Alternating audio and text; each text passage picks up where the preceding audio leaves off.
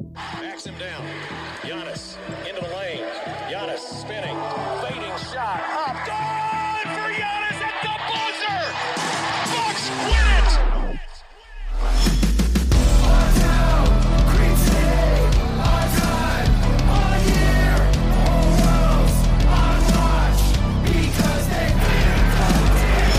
Our town, Green City, our time, our year, whole world's on watch because they've been collected.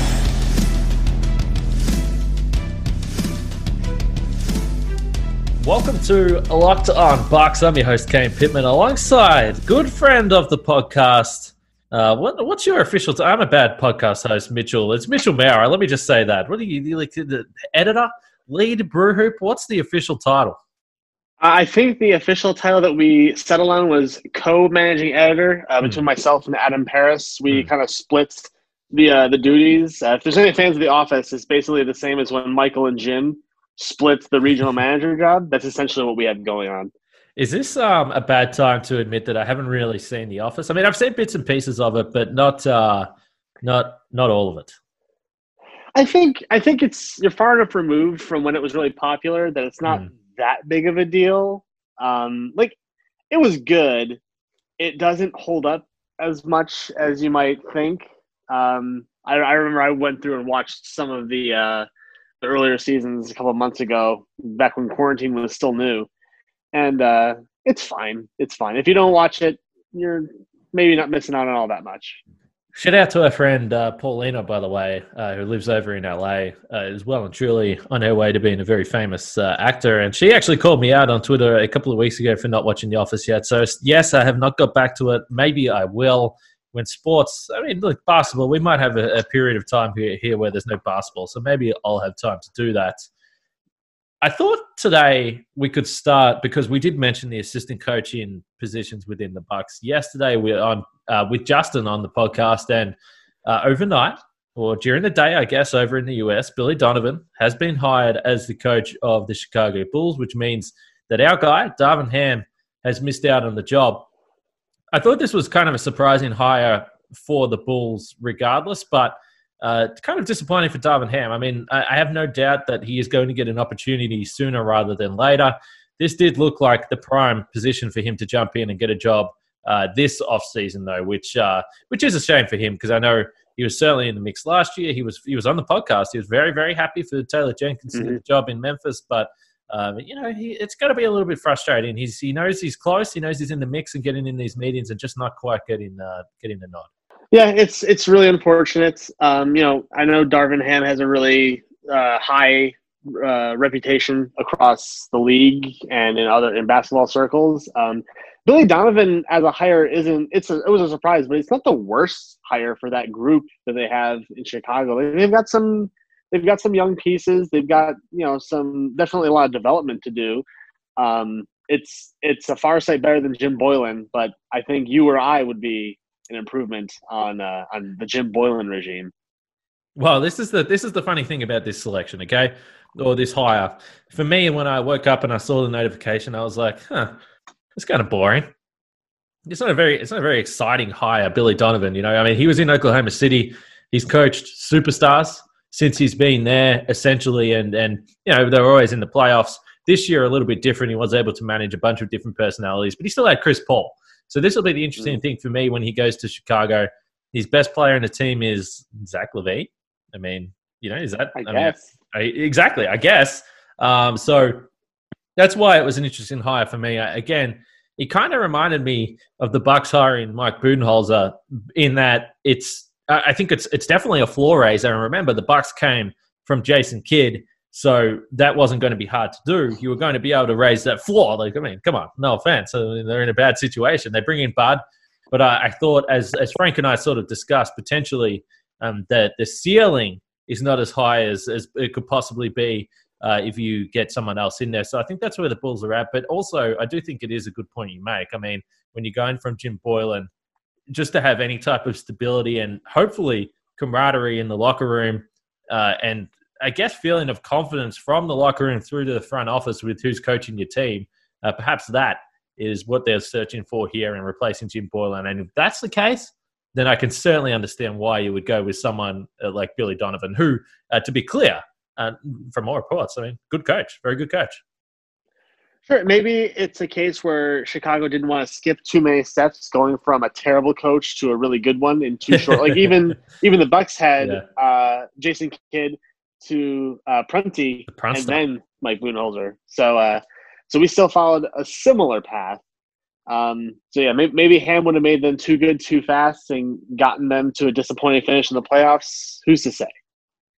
The most interesting thing I think about the Bulls before we move on, because I've looked at Chicago the last couple of years, and again, it's remarkable as people that take an interest in the Bucks and Bucks fans and love Milwaukee sports or Wisconsin sports to see the beatdown that the Bucks have been able to hand the Bulls over the last few years. It's been incredibly fun, and especially being able to go to those games at Fiserv Forum and see that the Bulls fans aren't here, and if they are here, they're very quiet because their team's getting smashed. And then you go to the United Center, and there's more Bucks fans there than Bulls fans. And we, had the pleasure of talking to some Bucks fans that made the trip. Either they lived in Illinois or they made the trip down, and they said, yeah, well, I mean, why wouldn't we go to these games? The tickets are cheaper to go to a game at the United Center than they are at Fiserv Forum, which in itself is just unbelievable to hear, and it's awesome. And I always loved that fact that you could go to United Center and there'd be more, well, not more Bucks fans, but certainly, Bucks chants and that sort of stuff during those games. It's been really fun. But I've also looked at the Bulls as, okay, is there any talent in here? And maybe this time has now gone, and this is the disappointing thing about Jim Boylan leaving the Bulls. I've always thought that they're a team that you could poach players from because they just so much instability in the front office. Clearly no one wanted to be there and play under Boylan anyway. So a guy like Lauri Markkanen, for instance, who is approaching restricted free agency, this is why perhaps if you're the Bulls, you're like, okay, let's just get a veteran coach in here that's gonna just iron things out here and get everything in order. Because a guy like Markkanen, I still think incredible talent, clearly did not get along with Jim Boylan. There was a few blow-ups. They seemed to have some stuff that got out in the media, no doubt about that. So they're probably thinking, well, we need to figure out what we got here before we pay this guy, because I think he is a real talent as well. So perhaps from a Bucks perspective, a bit of a shame that the Bulls seem to have made a relatively solid hire. Yeah, well, you can't expect them to remain in the cellar forever necessarily, and I think it's really important for the Bulls to salvage whatever they can from Markkanen, because I think he, as a player, probably is their best chance at having something that resembles a top end talent, like not necessarily an all NBA level talent, maybe an all-star at some point if things break right for him over the next 3 to 4 years. And Donovan maybe is the right coach to do that.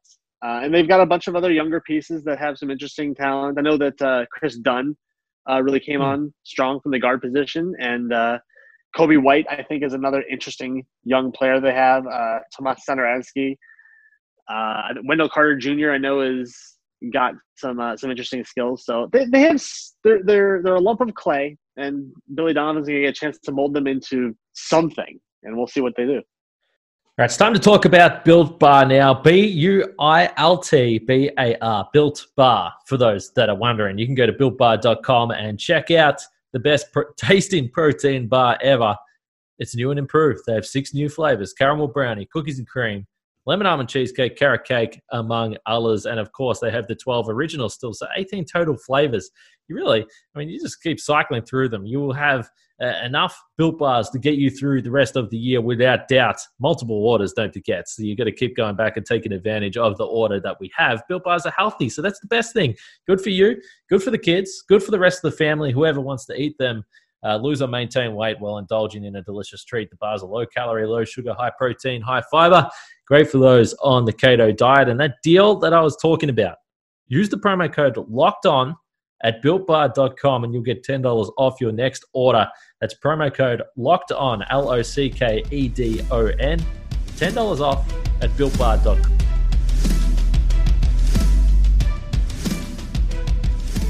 As far as the Bucks go, though, we've spent a few podcasts here talking about things that the Bucks could possibly do with their roster. I know you dropped a story today, which, by the way, everyone should go and check out. It's a fascinating read. There's plenty of numbers there. There's plenty of different names that are mentioned in regards to what the Bucks could do, particularly at the guard spot. you've named this story "Changing of the Guard: The Bucks Backcourt and Playoff Problems." I'm going to throw it to you now. We've discussed clearly, and I think this is, you can dive into the numbers as you have, and you can probably rip off a few of those numbers now, or some thoughts or theories that you have that have come from this story. But I think certainly the eye test tells us from the last two postseasons, the Bucks, the guard play in particular from the Bucks, and the lack of creativity, the lack of shot creation, I think has come back to bite them. And I think this is basically what you looked into investigating. Yeah, I appreciate that. It's a really decent high-level summary of what I was trying to do. I wrote something a couple of weeks ago that it was right after the Bucks got eliminated in 5 games to Miami.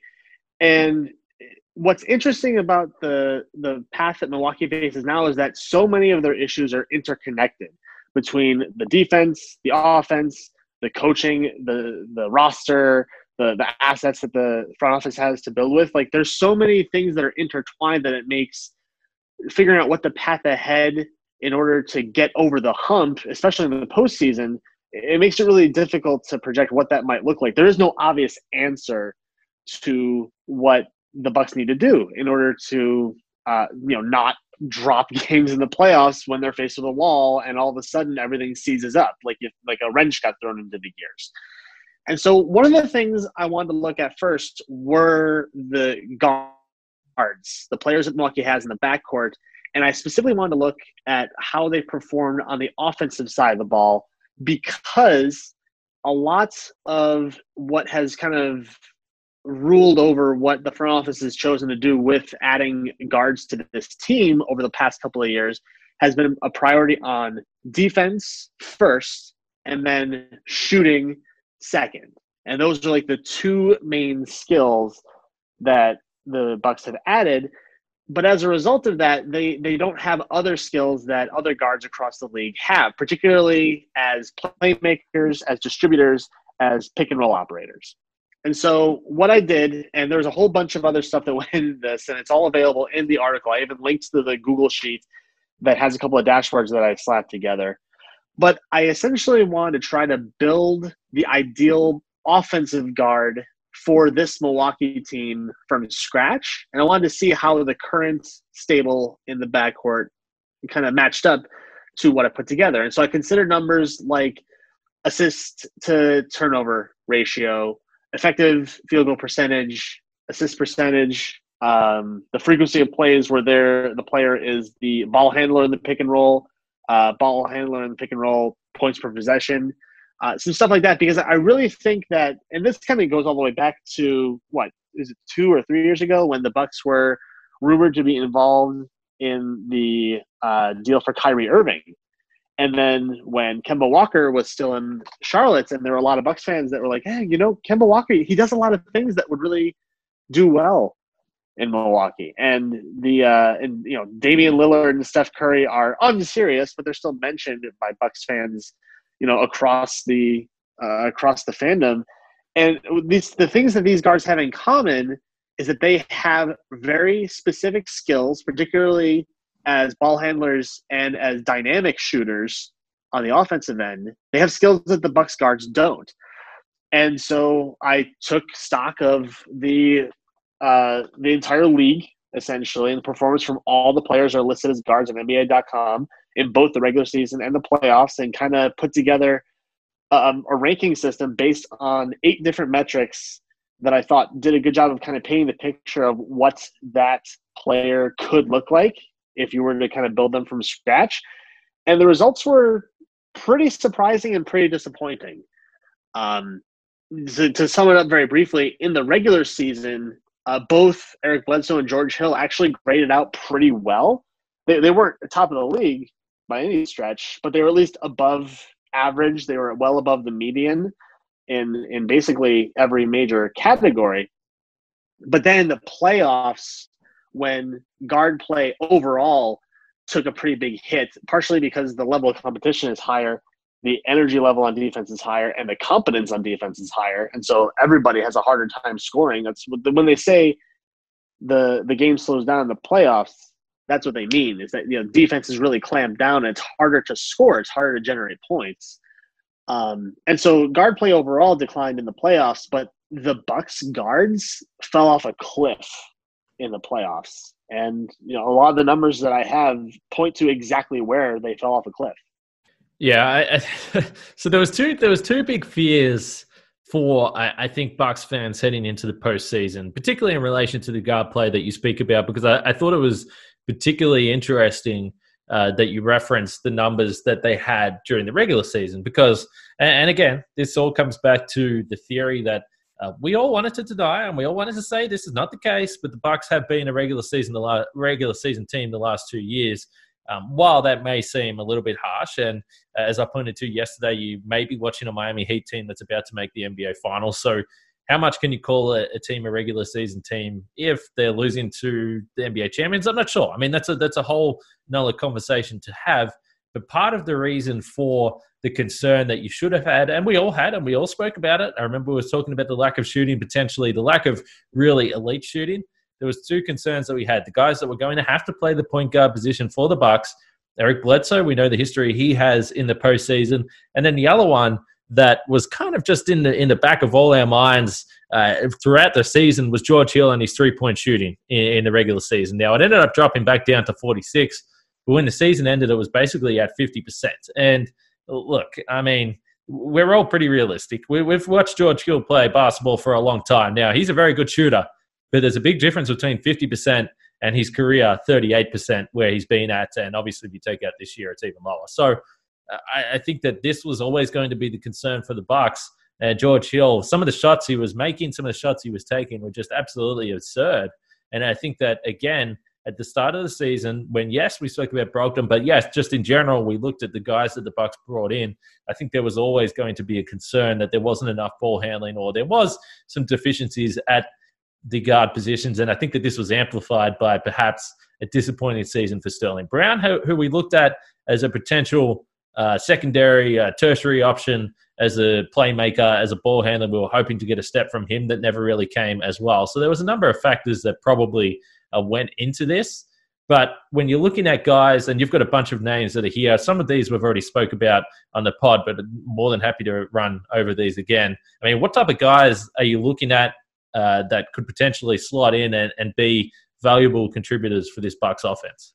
Sure. So the type of player that you want to add is someone who is comfortable operating the pick and roll and can do so a fair portion of the time. You don't need to have like a league-leading frequency of your plays that involve you handling the ball in pick and roll, but it needs to be more than what the Bucks were doing. And a big part of that is because by design, the Bucks offense has the ball in the hands of Giannis and Chris Middleton more often than not.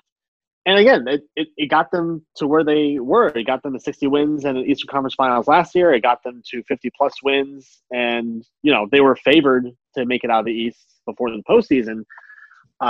But because the wall works as effectively as it does against Giannis, and because Chris Middleton, as spectacular as he was this season, he's only one guy. He can't do it himself. And it comes down to levels of scoring. Generally, in basketball, you talk about three-level scorers. That means that people that can score at the rim, in the mid-range, in the in-between zone, and outside the arc as a shooter. And Giannis is a one-level scorer. Chris Middleton is a two-level scorer, mid-range and three-point, to kind of complement Giannis. And for your forward positions, that's fine. But when the Bucks got faced with the wall, basically all they had was a sledgehammer, and it wasn't enough because their guards were not capable of picking up the slack from outside. And so you want a player that is a lot like what Chris Paul did for the Thunder this year. Chris Paul himself, given his age and his salary, it's easy to understand why the rumors connected him to the Bucks in terms of as a trade target.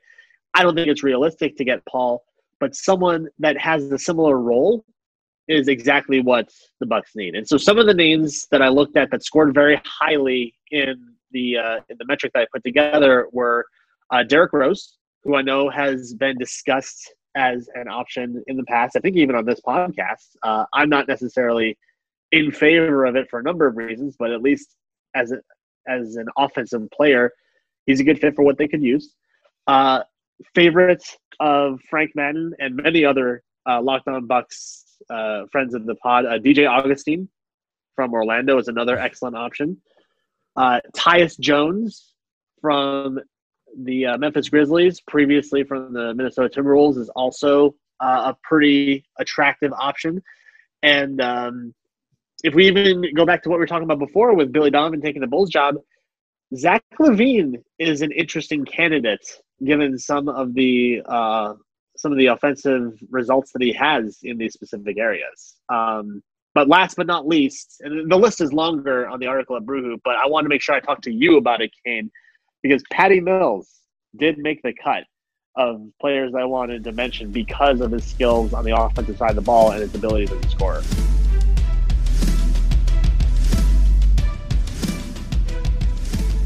Again, the first thing I will say with these names, and we've been through this before, I mean, the reality is there's going to be some really non-sexy options that the Bucks have this offseason, depending on how nuclear they want to go with potentially trading key pieces to the team.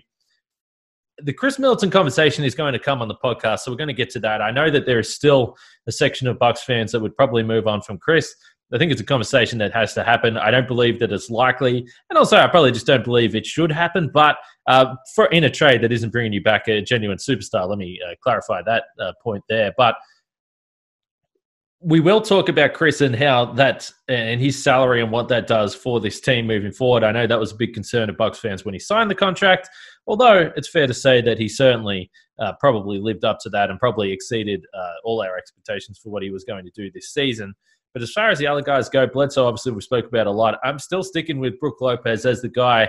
If you really, really wanted to do something different and take a bit of a risk, then Brook Lopez is the guy on the salary he's on that would have value around the league that you could move and package up with a couple of other guys and bring back one of those mid-range targets that we're looking at. I mean, it's just the reality. Obviously, it would open up some defensive things that you could do as well. But as far as those names that you've mentioned, Derrick Rose, I'm just not really willing to entertain him for a number of reasons, as you sort of pointed to. But there's no doubt his renaissance, sort of with the Timberwolves, but certainly with the Pistons as a scorer and as a damaging option in the pick and roll. I mean, he is a guy, he'll get you a shot.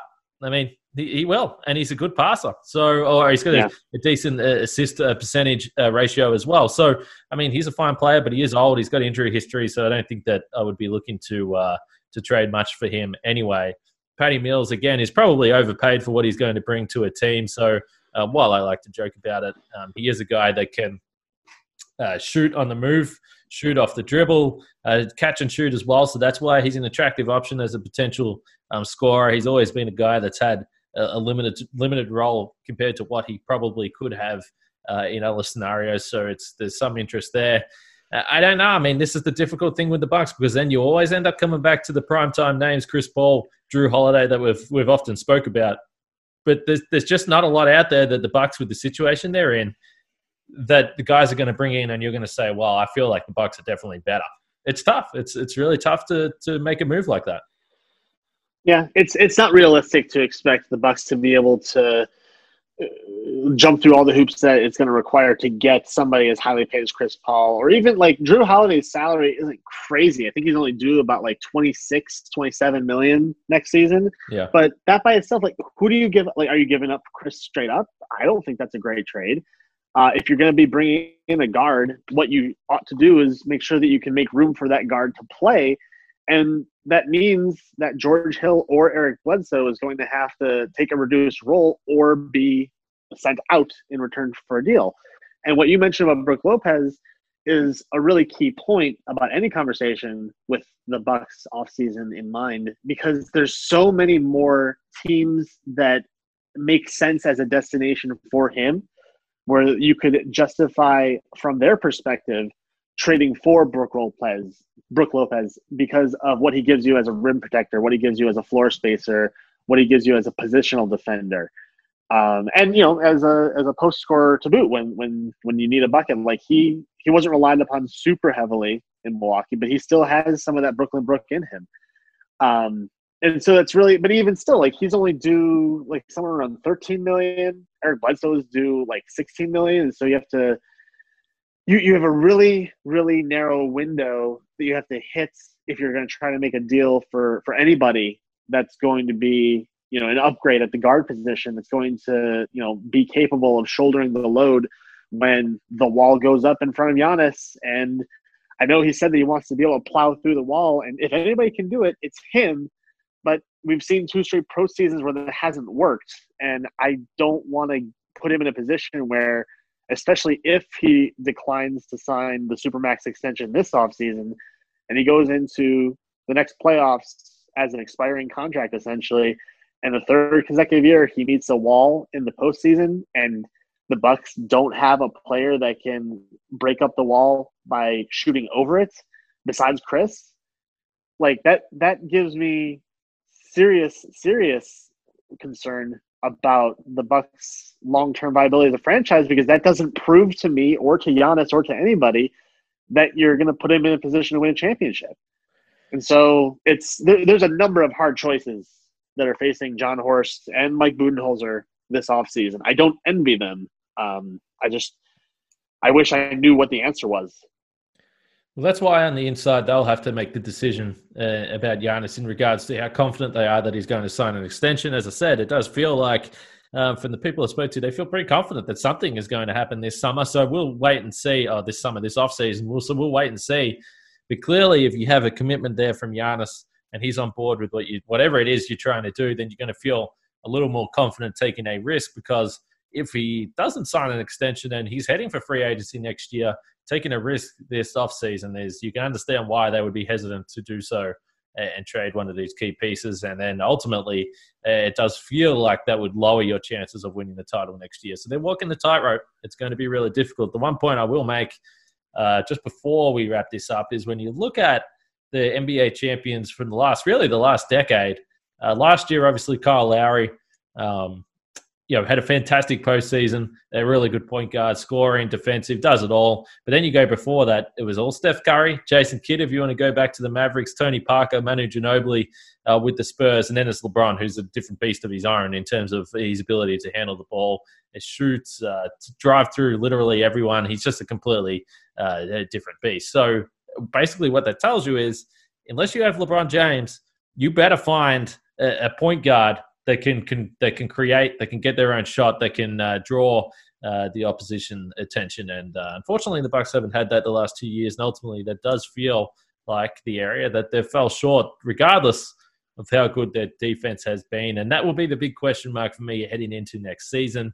When the Bucks look at their roster and what they try and bring in, are they willing to take a little bit of a step back defensively to get better offensively? I think that's probably what they need to do, because you can keep posting the most historic defenses that have ever been, as they have kind of the last 2 years. They've been the number one defense by a long way.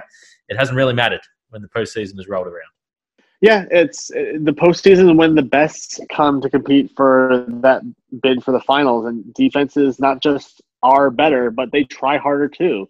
And so the Bucks' advantage on the defensive side of the ball is, in my opinion, significantly mitigated by that fact.